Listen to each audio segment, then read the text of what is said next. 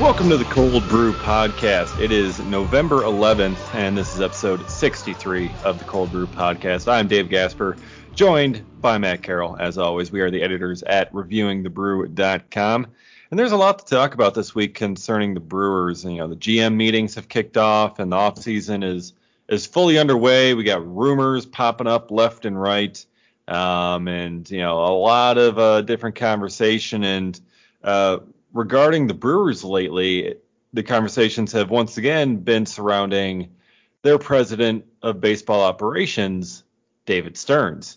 You know, I mean, we've gone over this at length, Matt. You know, we've talked about this a couple of times. The Mets are like, oh, the Mets want David Stearns. They want him to be the president of baseball ops. And they asked permission. And Mark Attanasio said no, again, for the third time in 4 years. And yet we get the report out of The Athletic the other day that the Mets are just like, fine, we'll wait. We'll wait until your contract is up or whatever, and then we will go and get you. And honestly, seeing that report and just seeing what the Mets are thinking, it is the saddest, most desperate, and pathetic strategy I have ever seen. I mean, it's just it's so ridiculous. Like I feel like I can't formulate thoughts around how ridiculous this is. Is this just space filler? Like what is the point of putting out this story at this point? Like, it just makes the Mets look even worse and more incompetent in that, like, oh, we're just going to ride it out until our candidate that we keep getting told no about, hopefully this time is available, which clearly wouldn't even be a sure thing. Like, yeah. And really? It's like you're torpedoing your entire president of baseball operations search now in the hopes that this guy is going to be available next year when there's not even anything close to a guarantee about that. And it's absolutely insane. And like I mean, they're looking at the Mets search right now. I mean, the Mets have been trying to search. They're trying to get all these guys. Everyone is saying no. Either the owners won't let their guys interview, or they are allowed to interview, and then they decide to back out on their own. They're like, I don't want this. No one wants this.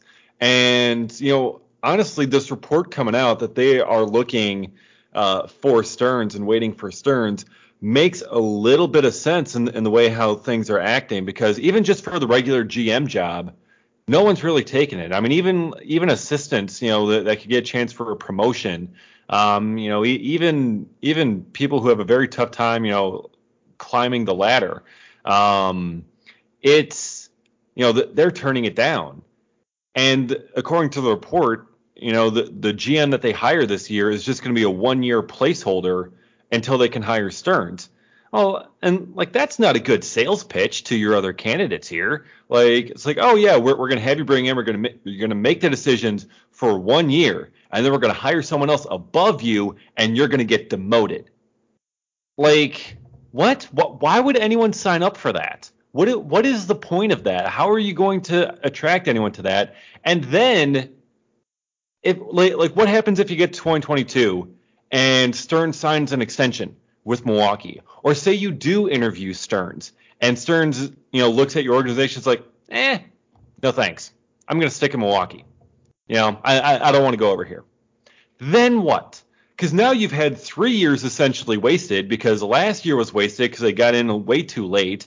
And then they ended up hiring Jared Porter, who had a serious sexual harassment issue. So honestly, it's not surprising that the Mets don't understand that no means no when it comes to this type of situation in the front office.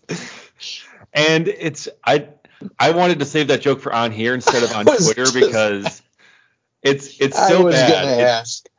But yeah, that is not a joke meant for Twitter. That I am keeping that here. But am I wrong, though? They don't understand that no means no at this point. They've been told no 3 times. That, hey, Stearns is in a happy married relationship here. And it's like, you just think that because you're rich, you can just buy whoever. It's like, oh, you're with someone who's poor or not as good looking. I'm rich. You should be with me. And it's like, no, happily married. Please leave. And you're not. You're just continuing to pursue, and you just can't get it out of your head. It's so sad. If you're David Stearns, like, is it flattering that a team is so obsessed with wanting to hire you that they are willing to wait for years to apparently Did you see get his you, comments or is it today? just Or I did saw you? I saw the I am happily employed by Milwaukee, or however it was he put it. So John Heyman had an additional tweet after that. He ended up deleting Ah, it. But he had an additional tweet of that where he was asked about basically like a team saying, it's like, oh yeah, we'll just kind of, wait for you. And according to Heyman's tweet, it made Stearns very uncomfortable.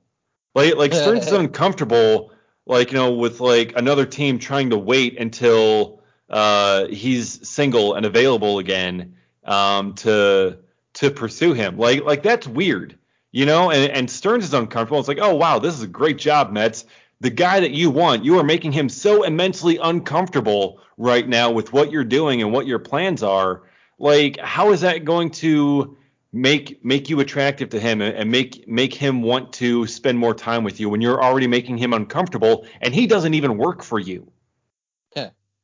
I and what makes them think that with everything that has happened here, with Stearns having turned it down multiple times, with the bad look of doing something this, with the numerous other people who have declined even interviewing for the position, that David Stearns all of a sudden next year is going to be like, you know what, that Mets job, yeah, I do want that. Like, are they 100% only banking on the fact that A, he wants more money, and B, he wants to go to his childhood home? Because we've talked about that at length here, about how, like, yes, that is an enticing thing for some people, but so is stability, so is organizational competence.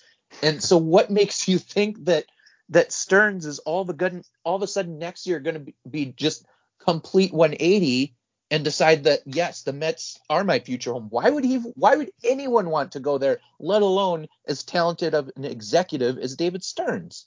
Yeah. I mean, according to the article in The Athletic, the Mets are operating under the assumption that his contract is up after 2022, and that Stearns has interest in their position. So they're really kind of rolling the dice on a hope and a prayer that, A, the report is true that Stearns is interested, and B, that the report is also true that his contract is up after next season. The Brewers don't release those details, and when they announced that extension and everything at the time, and they're like, oh, we're not going to tell you how many years, we're not going to tell you how much money, we're going to keep that private. And everyone's like, come on, what's the harm in it? And they're like, it's like, if we don't have to disclose it, there's no advantage to us disclosing it. And now we see why. Because I mean, if that had been widely known and easily confirmed by the Brewers, then everything would be different here. So it's incredible, really. It's almost a definition of insanity for the Mets. Every single offseason for the past however many years, they've been hoping to get David Stearns and get him in for an interview. And each year they try, and each year they get rejected, and each year they're expecting that, and they're hoping that they're going to be allowed to talk to him. And it's not going to happen. Mark Attanasio is going to do whatever it takes to sign Stearns to an extension, I feel. So I'm not really worried about that, and it's just such a bad look for the Mets that they keep on doing this. It's I saw someone in our fan-sided Slack chat who said that this is kind of the equivalent of a dude still kind of pining after his high school girlfriend that they broke up 20 years ago, still pining after her while living in his parents' basement. Like it's like you broke up 20 years ago. It's over. That was high school. Like, move on with your life. And They just can't. They cannot move on with their life and realize, hey, that person you're after is in a very happy relationship, very happy where they are, and does not want you. And all the insanity of that aside, you've got a team right now that has, Jacob deGrom, Noah Syndergaard, I believe they threw the qualifying offer at. Yep, qualifying if I remember offer correctly. You've got Pete Alonso, Jeff McNeil. You've got lots of young talent on this team that, if run competently, could potentially compete. They did for a long time last season before they tailed off about halfway through.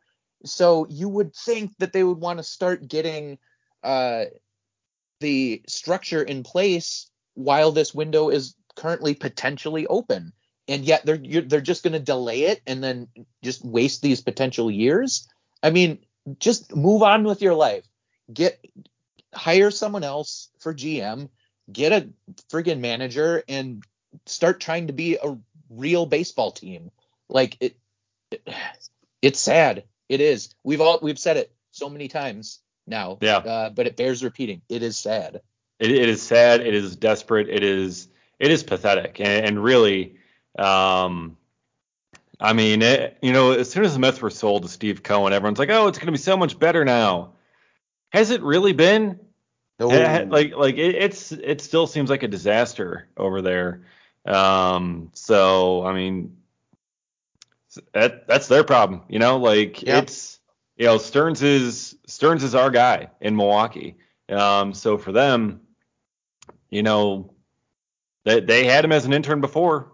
They let him go. They didn't keep him on full time or whatever, and that's their mistake, I guess. Yeah. But yeah, oh well. Speaking of David Stearns and the decisions that he makes, we talked last week about Avisail Garcia and whether he should get the qualifying offer or not. Matt, you said no. I said yes, and David Stearns leaned towards Matt and found his argument better and decided not to give the qualifying offer to Avisail Garcia. And I guess there had to be concern that he was going to accept it because, otherwise, if you feel like he is going to outright reject it and, seek that big multi-year deal, then obviously you're going to give it.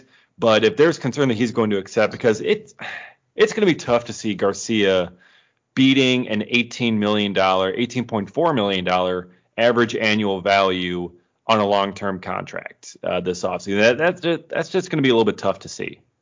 Mm-hmm. Yeah, absolutely. There was still the hope that he would reject it, thinking that maybe he's going for the longevity. He wants the long-term contract. Mm-hmm. Obviously, that's why he's going into free agency in the first place. It would have been nice to have that draft pick, but at the same time, yes, there was the risk that we would have been paying him a lot of money. There's also the risk that he regresses after last year. He is in his 30s now. And I feel like we didn't actually touch on that a whole lot when we talked about the risks last year, or last week. A lot of it was just surrounding the money portion of it. But he did have a down year in 2020. In 2018, he's had his good season. He kind of has in every other little routine that he follows right now. And so, is he going to show that consistency going forward? Is he going to show that consistency in 2022? I would have thought that he would have had as good a chance of doing it with us than with anyone, because he would have, now 3 years of consistency in the same venue with the same team and whatnot. But, he's a very, very good player, but I don't think there's any guarantee that he's going to perform exactly in 2022 like he did in 21. And so that's, possibly a bit of a bullet that was dodged by the Brewers. Yeah, for sure. I mean, it's a safer option to go with, and especially for a small market team like the Brewers, an $18.4 million salary, he'd be the second highest paid player on the team, because Yelich is now going to be getting $26 million next year. And that'd be a lot of money to pay for your right fielder, especially when you're paying so much already for your left fielder. And then obviously your two center fielders in Kane and Bradley also make up a significant portion of that payroll. So that does make things quite tough. And yeah, if you think that he could accept that, that's just a risk that's too tough to take. And you can find someone else to kind of fill that gap in right field, at least for a year or two. I mean, you don't need to go out and get sign someone to a 4 or 5 year contract in that outfield. I mean, honestly, I think Joey Wiemer could be the right fielder of the future in Milwaukee. I mean, the way he's been hitting throughout the season, and he's got an absolute cannon for an arm. So he can be in right field. And he's got the power for it and the hit tool. So it's just kind of a matter of time of getting him to be ready, and just kind of figuring out what you're going to do. But yeah. So yes, you want to prepare your outfield for the future. And I think in doing so, there are some potential stopgap options out there. We're just starting to see kind of releases of a lot of these like top 30, top 50, top 100 free agent lists. And there's always plenty of outfielders to choose from. I know one I've seen here and there is Michael Conforto out from the Mets. You'll see in a piece that'll be coming here in the next couple of days on MLB Trade Rumors top 50 free agent list. One of their writers has him predicted to the Brewers.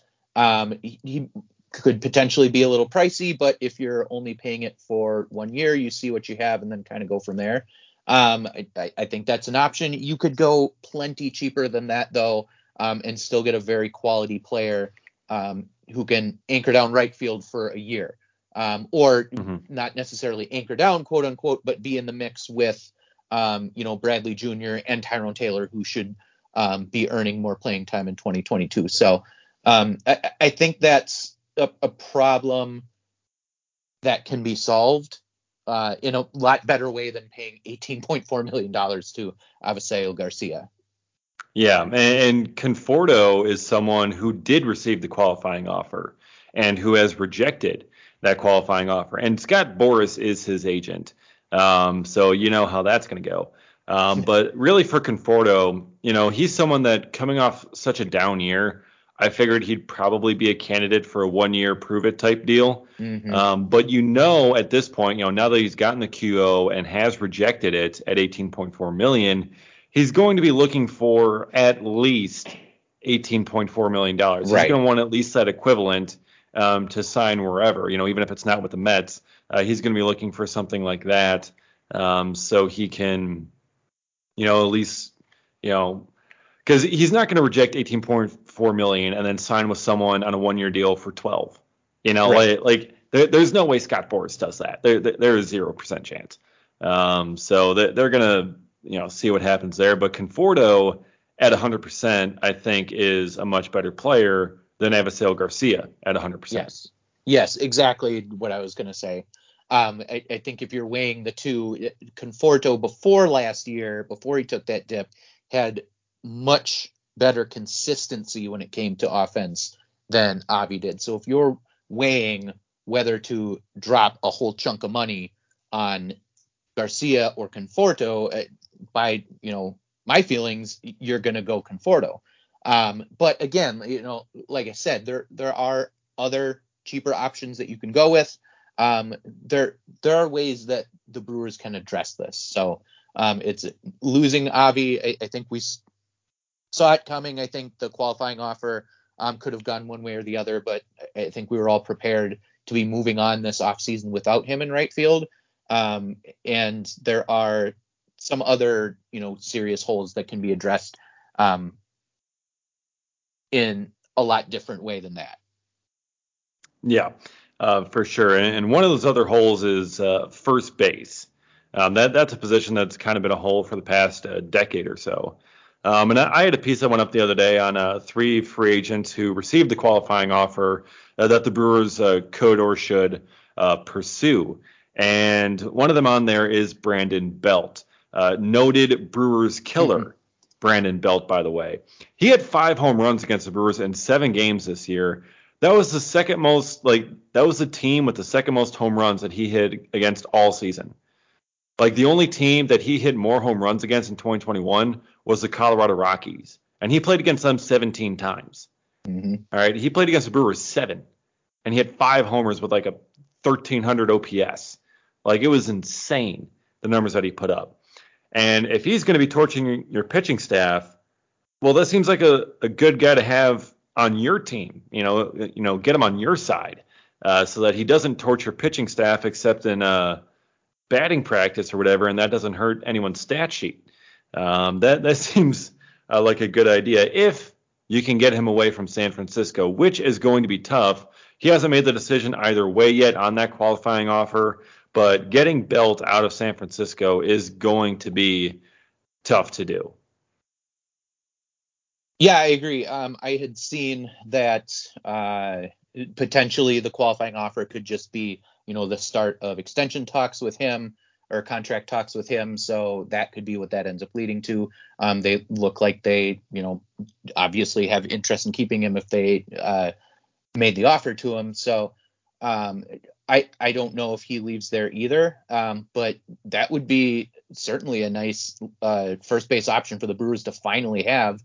Someone who's actually shown kind of some success in the past over more than just a year or two, like, Vogelback or Tellez. You're still in going forward with them going off of kind of some limited offensive successful campaigns.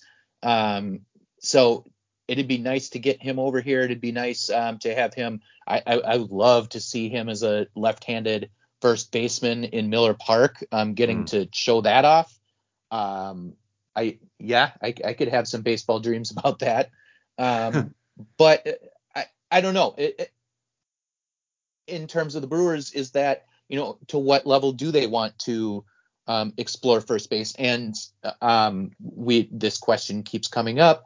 At what point will we know about the universal DH? And, how does that play into what they do with first base and who they retain and all that?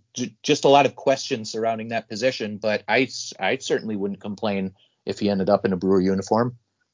Oh, yeah. I mean, I wouldn't either. But yeah, I mean, as you mentioned there with first base, I mean, they have a bunch of options currently. And Keston Hiura is someone that they're really going to want to get regular everyday playing time because they believe he can be a really, really good hitter at the big league level. So it's just kind of a matter of getting him back on track and trying to, get that position finally situated. But yeah, Belt is someone, I mean, he could, if you bring him in, whether it's first base, whether it's DH or whatever you got, he's someone that can solidify the position for a couple years. He's 33, so he's a little bit on the older side as a free agent. But really at first base, the athleticism, is not really much of what you need. I mean, you can play first base for a much longer period of time than you can play, shortstop or center field or, any position that requires more athleticism and speed. I mean, so there's kind of less concerns for me there with the age. I mean, the bat obviously still plays. It's not really slowing down at all. In fact, it got much better this year. And if he's putting up, this great numbers at age 33, it's still pretty encouraging. Yeah, I was actually surprised. I don't feel like I remembered him being in the league as long as he has been. So when I saw that he was 33, that jumped out at me a little bit. But I agree. And I think that, his age potentially determines what length of contract you give him anyway. Do you only go, 2 or 3 years with him? That seems to be a contract length that Stearns has been plenty comfortable with. He doesn't give out a whole lot longer than that anyway, unless it's something, major extension, like Yelich. Signing someone to, like Yelich, like the 5-year that Peralta got, although he is obviously much, much, much younger. Yeah. So, even at that age, I don't think they end up signing him to a super long contract as it is. So, again, that doesn't necessarily have to be a factor that rules him out by any means. Yeah, for sure. So, I think he'd be an interesting option, but again, getting him out of San Francisco will be tough. Speaking of trying to get a qualifying offer guy out of California being tough, another guy on my list, my article there, Chris Taylor. He's been kind of a super utility guy with a really good bat in Los Angeles with the Dodgers for a couple of years now. He was an all-star in 2021. But I mean, he's someone that can hit 250, 270, above average, above league average hitter. Hit 20 homers this past year. He can provide a lot. He's a really, really good, solid hitter. Came up in the clutch in the postseason, and he can play everywhere. He's played every infield spot, every outfield spot, and that seems like the type of guy Craig Counsell would love to have at his disposal. I'm not sure if they're going to be willing to pay $18+ million a season for him. And I'm not sure if Chris Taylor's expecting that. But he should have a strong market. And, for the Brewers, where he could fit in at least immediately, I believe would be right field. But after that, whenever some of the Brewers outfield prospects are ready, then, you see where the holes are. There could be a hole at second base or, at third base or shortstop or, who knows where it could be. So he could play there as well. Yeah, like you said, exactly the type of player that Stearns loves to bring in. Right field makes a whole lot of sense, although he spent most of his outfield time in left and center. But I mean, that's where the need is for the Brewers, is over in right. He did last year play, a very small handful of games over at third, so he could spell Urias at times. He can pop in for Wong. He actually played a career high amount of games at second base last year. So if Wong, does find himself often on the injured list again in 2022, you would have him as a potential backup there. There's a whole lot that Taylor would bring to the table. I would be very excited if I saw his name attached to the Brewers. So we'll see with him. I haven't seen the contract predictions for him, so I don't know what they're thinking, although, like you said, qualifying offers went out, so that kind of set somewhat of a base. But yeah, he would be definitely a really intriguing name. Yeah, for sure. And for all the people demanding that the Brewers play Taylor in right field, you may end up having to be a bit more specific. 'Cause True. you got Chris Taylor, you got Tyrone. I know a lot of people want Tyrone. And he did really well in limited time in 2021. And he proved himself certainly worthy of being a big league outfielder. But is he a big league starting outfielder? That's really kind of the question. Is he a fourth outfielder type, just a really good fourth outfielder, or can he be a quality everyday right fielder for the Brewers? Because right now, I think that's where he is on the depth chart. As much as I love Jackie Bradley Jr., I don't think you can pencil him in every single day in right field. I think he's more kind of. I think JBJ is going to be more kind of your backup, even though you're paying him like he's a starter. But do you think Tyrone can be a starter every single day in right? I I think he can. I think an ideal world for the Brewers is that he doesn't have to be. And I think an ideal world for David Stearns is that he doesn't have to be, because we know Stearns loves having um, a ton of different outfielders to choose from when it comes to who starts. But I guess so here's how you wait a little bit. Do you want to sacrifice a little bit of offensive power potentially if Taylor is a little bit even closer to average next year, but instead put those resources towards somewhere like first base or something and like guarantee some lockdown offense there? I think if that's the case, then maybe, having Taylor play some more games is okay. But I just know we know based off of the past, based off of, what he's really invested in the outfield, that I don't think they end up going into the season with them having to rely so much on Taylor starting games. I think he can, but again, should he? I don't know. Love the guy, but I think the Brewers are in a better world if he's not having to start. Right, for sure. But and at the same time, though, you're never really going to know if he can start and be that everyday guy until you give him that opportunity. I mean, he got plenty of opportunities in 2021, and he proved he's worthy of playing more often, at the very least, and getting a lot more pinch hit at bats and getting more fill in time. He proved himself worthy of that. And you're just not going to know. I mean, and this really kind of goes for anyone coming up. You don't know for sure if they can handle that position every single day until you give them the opportunity to do so. And especially for someone like Taylor, who had such an up and down minor league career, and just kind of finally now as kind of a late bloomer in his late 20s, getting the opportunity to play in the big leagues a lot more often and just be a big league player. He's finally at that level. There's really nothing left for him to prove in AAA. So he's now finally there, and he's finally reached this point. And how can you know if he's going to reach the point above?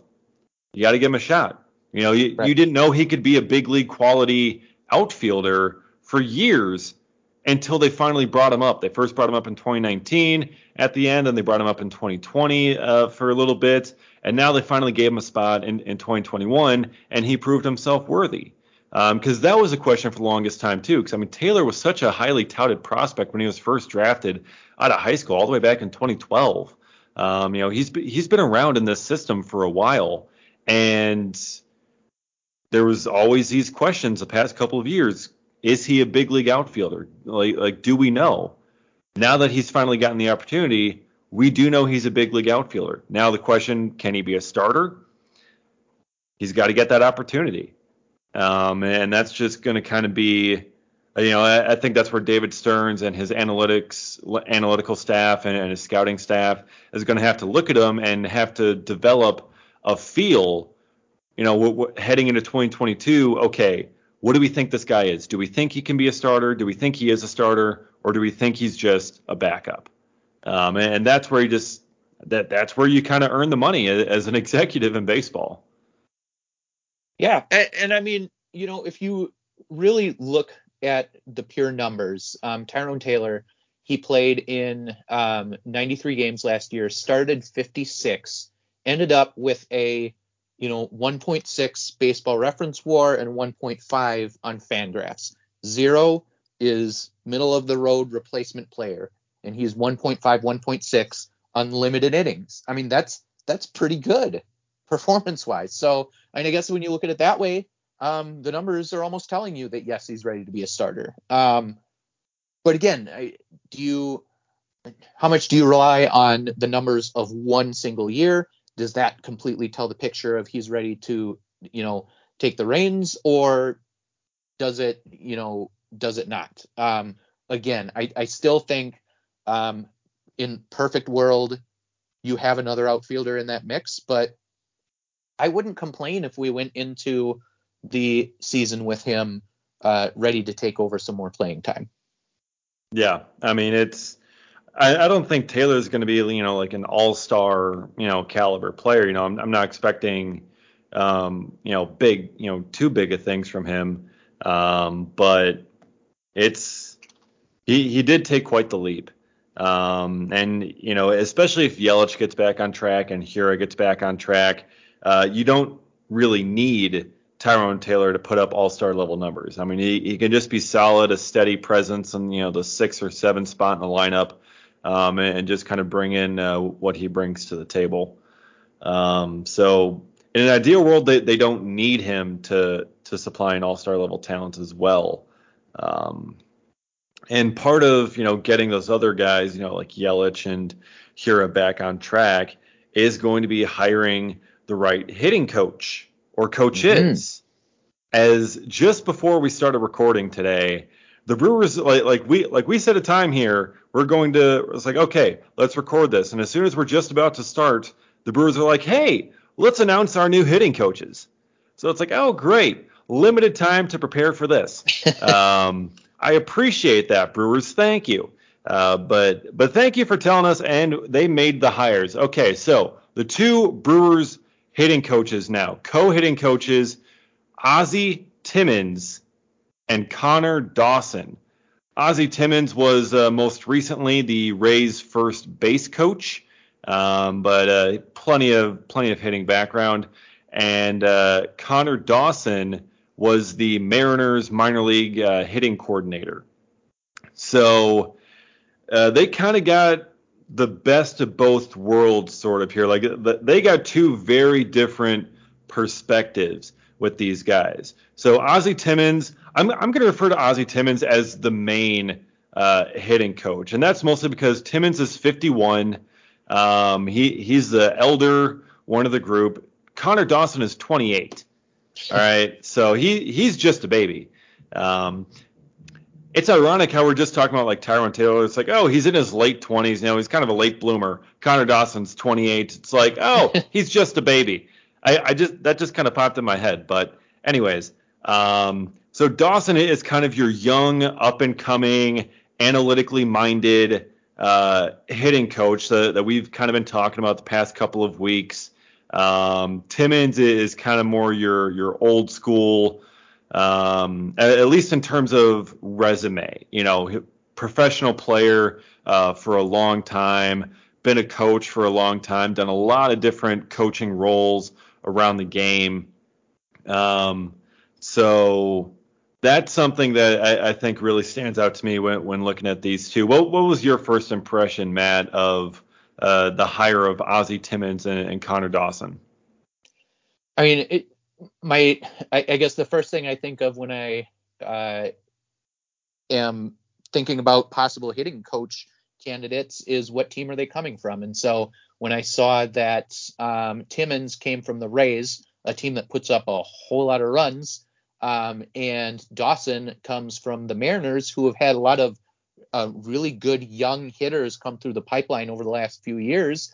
I think those are both really good starting points to get excited about if you're a Brewers fan, especially Timmons. I mean, it did say he was assistant hitting coach as well over there, so I don't know, to what extent you get involved as that. I think Jacob Cruz was plenty involved as an assistant hitting coach with the Brewers, so I have to imagine that Timmons had quite a bit of a handprint on that offense. But I mean, look at what they did, and if you look at them last year, they had a 243 average, which was kind of, not super high, but also not a Brewers level by any means. And a 321 on base percentage. And they managed to put up quite a bit of runs with those numbers on the board. So they definitely found a way to manufacture runs there. And so I'm really interested to see what Timmons in particular brings over here as a philosophy to just find a way to get the Brewers offense to put runs on the board, because ultimately that's what this is all about. Yeah. And for Timmons, I'm reading Adam McCalvy, friend of the podcast, Adam McCalvy's article here. And he brings up an interesting story. So the Tampa Bay Rays were second in the majors at 5.29 runs per game this past season. And Timmons did 10 push-ups for each run scored by Tampa Bay over the past 4 years that he was there. So that's kind of a motivating factor. I like that. Still, even though he's 51, he still works out. He still, does his push-ups. He's still strong. I think that's a good motivating factor too for the players. I mean, being able to see that, and that kind of gets them going and makes them want to score more runs. They want to score more runs to begin with anyways, but still, I mean, that's just kind of an extra little thing that just kind of makes it more fun. And baseball's fun, right? We're all having fun out there. So that's something that I found really, really cool. So, Timmons, I kind of, I really kind of like this, I mean, it's not who I was looking at. It wasn't Tim Hires. I am a little bit sad about that. He went to the Texas Rangers. Mm-hmm. When I saw that, I threw my pen across the room. I was not happy. I'm like, come on, how could we not get this guy? But oh well. It wasn't any of the candidates we went over, which is kind of sad. I think it really would have been fun if they actually chose someone that we listed. But yeah, I mean, I really like this. Yeah, and I think it's interesting too to see that they're not done with their search for Mm. bolstering the hitting coach team, because they did say that they are still looking for an assistant hitting coach to kind of add in to make a trio with these two guys being the co-hitting coach. So they are still looking for some more fresh eyes to get on that offense, and so I don't think that's anything that obviously we were expecting to hear either. Yeah, and that's I think really cool. And I mean, we looked at San Francisco. Their offense was better than expected this year, and that's where we looked at Dustin Lind and a couple other candidates from there, because they had like 3 hitting coaches over there. Very collaborative approach. And now the Brewers are going to be going to that same kind of method too, which is very interesting. And obviously they haven't decided. They said in the article here from McCalvy that they haven't decided exactly what they're looking for yet in terms of the profile for the assistant hitting coach. But, I mean, that's going to come from Timmons and Dawson getting together and just kind of figuring out what it is they want. I mean, they just kind of did the interviews and, have just hired them. So they haven't really been able – like, Timmons didn't know who he'd be working with, and Dawson didn't know who he'd be working with, I'm assuming. So now that they finally are officially together, they can work on that and discuss the profile that they want for that and who they could bring in to fill that role. But, I mean, going with 3 hitting coaches instead of 2, I think that's going to be great. I mean, Stearns commented as well about how the game of baseball has changed and, the roles of hitting coaches has changed and you have a lot more on your plate now as a hitting coach. So instead of just putting all of this on the plate of 1 or 2 guys, they're going to get them an extra help, get them a 3rd guy, have co-hitting coaches, have whatever. So it's, I think they're kind of going into the next generation of baseball coaching staffs here. Yeah, and you know what? The Brewers can be a bit of an unorthodox team here and there. The way that, No, really? right? The way, that we're throwing out openers in NLCS games, and the way that the Brewers really love to have uh, players on offense who can field multiple positions. They do things a little bit differently than other teams in some respects. And so, why not kind of jump on this bandwagon of having a few different points of view when it comes to the offense? So I am all for it. Like I said, I think it's nice to have, you have guys with different Timmons, who is a little bit quote unquote older school, versus Connor being, young and analytical. So you have that, you have, different types of teams that they came from.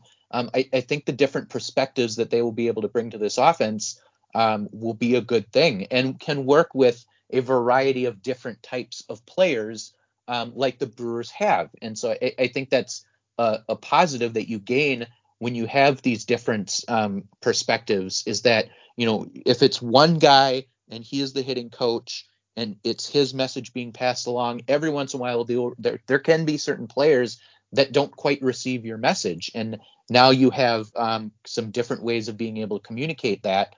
And I think that'll be a good thing. Yeah, for sure. And, bringing Timmons over from Tampa Bay, another guy who might be maybe a little bit happy is Willy Adames, Mm-hmm. who's obviously going to know Timmons quite well. And they're probably going to be just also still super excited that they're no longer playing in the Trop, because we all know the Trop caused issues for Adames. And, he came over here, made some changes, and was in a much better ballpark, and he got a whole lot better. So that's going to be really, really kind of fun to see. The Brewers have a lot of former Mariners, although I don't know if Dawson really worked with many of them. But Still, I mean, I really like this group, this hire. Although, as soon as it gets to one game where they're shut out, Twitter's going to be calling for these guys to get fired. Mm-hmm. Because that's just how it works, like everyone, we're all happy about it now. As soon as the offense goes into a slump, fire them, right? Yep. They're not actually going to do that, but everyone on Twitter is going to call for it. That is how it works. I'm trying to picture right now Ozzie Timmons walking out of the dugout for his first home game at American Family Field and looking around and seeing that it's not Tropicana Field, and just having a sense of relief. Just, oh my God, this is my home now. Oh, thank you, baseball gods. Imagine the sense of relief on the fans hearing the hitting coach's name and have it not be Andy Haynes. This is true too. Like he's gonna get a louder ovation than Christian Yelich just because he's not Andy Haynes. Yeah, and that's like 20 times more fans than he'll be used to hearing an ovation from. That's also true.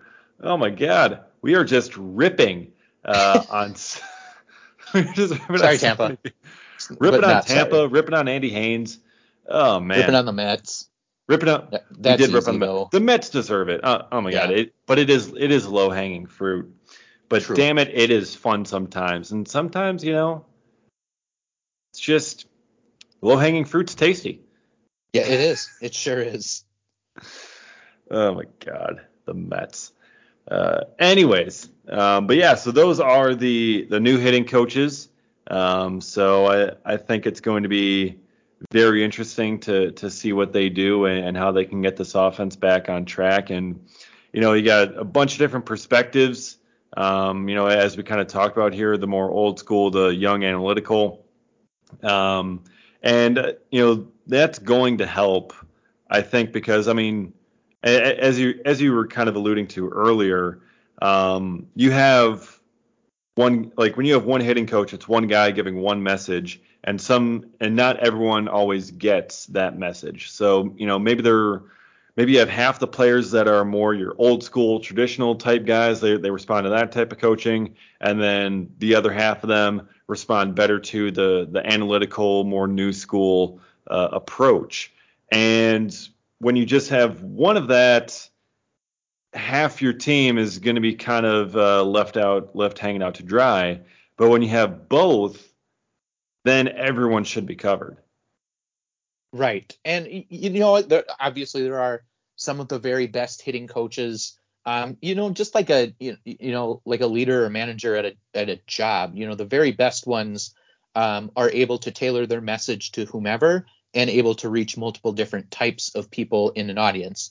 But that's why they are, the very best hitting coaches. Not every hitting coach is going to be great at that. You want them to be, but it's just a matter of fact that they might not be. And so, exactly like we've been saying, I think you just have more of a chance of delivering your message when you have a tandem like this. So I'm really interested to see how it works. But I think that was a good point, pointing out San Francisco and how successful they were with the kind of the setup that they had. And so clearly it can work. And so I have full faith that Milwaukee will be able to get this working. Yeah. So I'm really excited to see what happens there, and really excited to see what they can do with Christian Yelich and Keston Hiura to get those guys back on track. All right.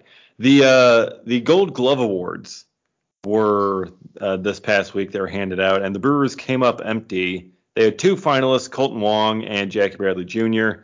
I don't think anyone really expected Jackie Bradley Jr. to win, but Colton Wong has been the two-time reigning National League Gold Glove winner at second base, and he came up short this year somehow to his own replacement in St. Louis, Tommy Edman, despite Wong having much better numbers in a lot of categories. But the 3 DL stints, I think, are the only thing that kept Wong from his third straight Gold Glove. Yeah, I mean, I have to agree. That's the only thing I can think of. that would explain it, to be honest, because I think when you looked at basically everything outside of outs above average, in which Wong did trail Edman, he led it, or they tied, I guess, in defensive runs saved. He had less errors, and a better, and yes, he played less games, but he had a better fielding percentage. So it still would have translated across a full season. It just seemed by all rights that Wong was the better defender, but you're right. The best ability, even defensive ability, is availability. So I guess that caught up to him in the end. I really did not see Wong losing that, so that was kind of a bummer. But I mean, all kinds of Cardinals got Gold Gloves this year, so apparently it was just the year for that. Except Yadi, go figure. Yeah, 5 Cardinals walk away with Gold Gloves. The Brewers have barely had 5. Have they had 5 Gold Gloves combined in the past 20 years? No, they have not. Not in the last 20. They've had 2. Just Kane and 3. No, 2. Kane and Gomez. They had to have more, right? Hold on, I just wrote about this. I should have this front of mind. But before those 2, it was, you have to go all the way back to 1980. Yeah. Where are we at? No, it was just Kane and Gomez. The last one before that, it was Yount in 82. Oh my God. Cecil Cooper in 80, Cooper and Lezcano in 79, and then the run of 5 straight by George Scott back in the early 70s. But yeah. Yep. Insane. I mean, the Brewers priding themselves on defense. They had such a great defense all season long, and they can't get a single Gold Glove. It's been so tough for them to get Gold Gloves at all in their entire history, and the Cardinals just somehow walk away with 5 in a single season. First base, second base, third base, left field, center field. What? Was their defense really that good? We played them 19 times. I don't remember their defense being that good. I mean, okay, Arenado, yes, Arenado gets a Gold Glove every single year because he's Nolan Arenado. I get it. But seriously? I guess if anything, I didn't even realize Tyler O'Neill played that many games. In my head, I felt like he had come up a little bit later in the season, but maybe I'm completely off on that. No, he played 138 games, so he was in plenty of it. So that was the only thing that I maybe questioned. Harrison Bader absolutely deserved center field. I will definitely give him that. But again, it still felt like Wong should have won at second base. I don't know. I don't know. Yeah, well. But where we do not need a robbery at all, I mean, a robbery at Gold Glove is whatever. But the Cy Young is coming up, and that's going to be next week. So by the time we get to next week's podcast episode, we're going to have the results because those are announced on the 17th. And Corbin Burnes is a finalist, along with Zach Wheeler and Max Scherzer. And I got to tell you, man, this had better be Burnes.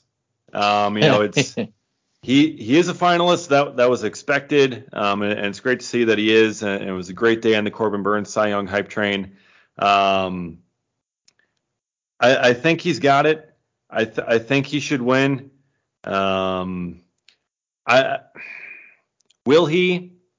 I don't know. I mean, I think the draw of Scherzer to some, just because of the name, is going to be tough. But I just kind of feel deep down that it's going to be Burnes.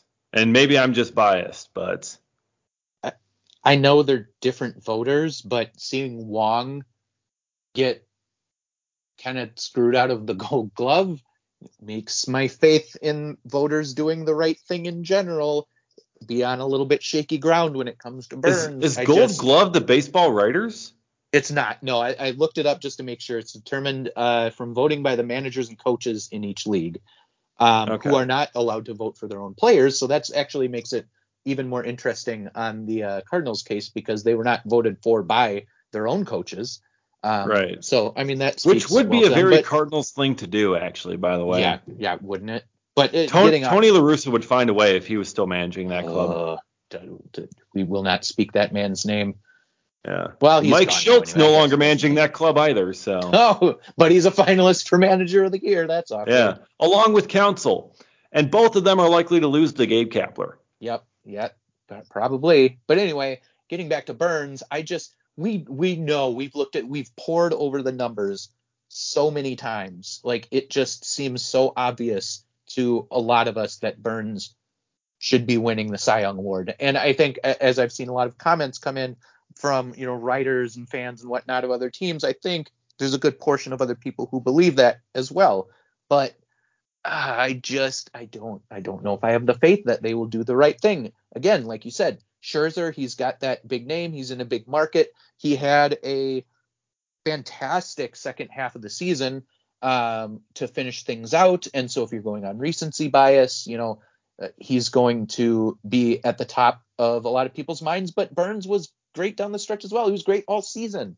Like, he didn't slow down. And so for sustain the thing that is going to catch him in some people's eyes, as ridiculous as it is innings. Is that just he didn't show his talents over as much innings as these other guys did. And so to some, as I've been seeing them put it out, is you show that you're a good pitcher by doing that in more innings. And yeah, okay, but at the same time, that doesn't show that you are a better pitcher. A better pitcher just plain dominates more, and Burns dominated like no other pitcher did last season.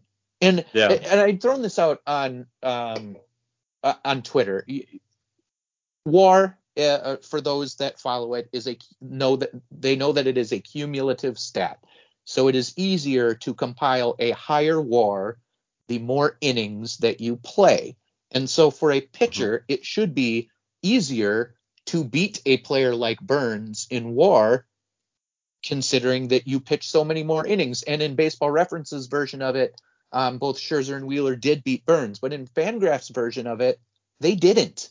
So Burns pitched that many less innings and still beat those other two players in WAR. And I think that is a huge, huge accomplishment. It shows just how great he was, that he was able to exceed them in a stat like that, despite pitching a lesser amount of innings. And so we know it should be Burns, and hopefully the voters did the right thing.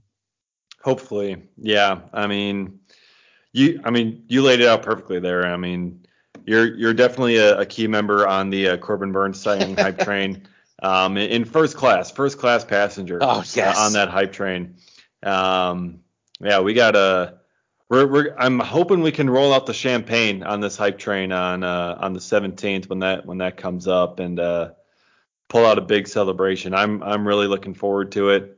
I believe, man. I gotta have faith. I've been driving this hype train for years, man, and there's been some low moments on this hype train. A little bit. That's for sure. But we are now reaching the top of the mountain. We're reaching the final destination for this train, pulling into the final station. So I'm really excited. I think it's gonna be good. So we got this. Can't wait. And then it's going to be just a Corbin Burns episode next week. If God, dude. Be ready, everyone. Dude, that's all we're going to talk about. The victory. People are probably just going to end up unfollowing me on Twitter for the victory lap that I'm just going to be taking over everybody. I'm talking receipts. I'm talking just celebration, everything, man. Like, I am so looking forward to it. I'm going to be taking, if this ends up happening and they announce Corbin Burns is a Cy Young, the victory lap here is going to be legendary. I'm telling you that. I can't wait for it. Let's get it done. Let's get it done. Let's get to the finish line. Can't wait. All right. I think that's a good spot to end for this week. Lots of great stuff that we talked about here on the pod. I mean, the Mets and David Stearns, they're desperately lusting after him, and how he just simply does not want them. And I mean, he did tell John Heyman, he's like, I'm happily employed by the Brewers. So it's like, sounds like someone saying I'm happily married, and you keep on trying to hit on her anyways. It's just kind of like, hey, she's told you no, she's happily married. Maybe just like move on to someone who's single and like right there next to you. But whatever. So yeah, went over Mets and Stearns, Avisail Garcia, Colton Wong qualifying our free agents. The hitting coaches, we got hitting coaches. Hitting coaches. Finally. So now we have new people to possibly be mad at if the offense ever struggles. So there you go, Brewers Twitter. You have someone to be angry at now. All right. That'll do it for us this week. We'll be back again next week, hopefully with a Corbin Burnes victory lap episode as the offseason continues, and we keep you updated with everything on the Milwaukee Brewers here on the Cold Brew Podcast and on reviewingthebrew.com. Be sure to check out all of our stuff there. We'll see you next time for another episode of the Cold Brew Podcast.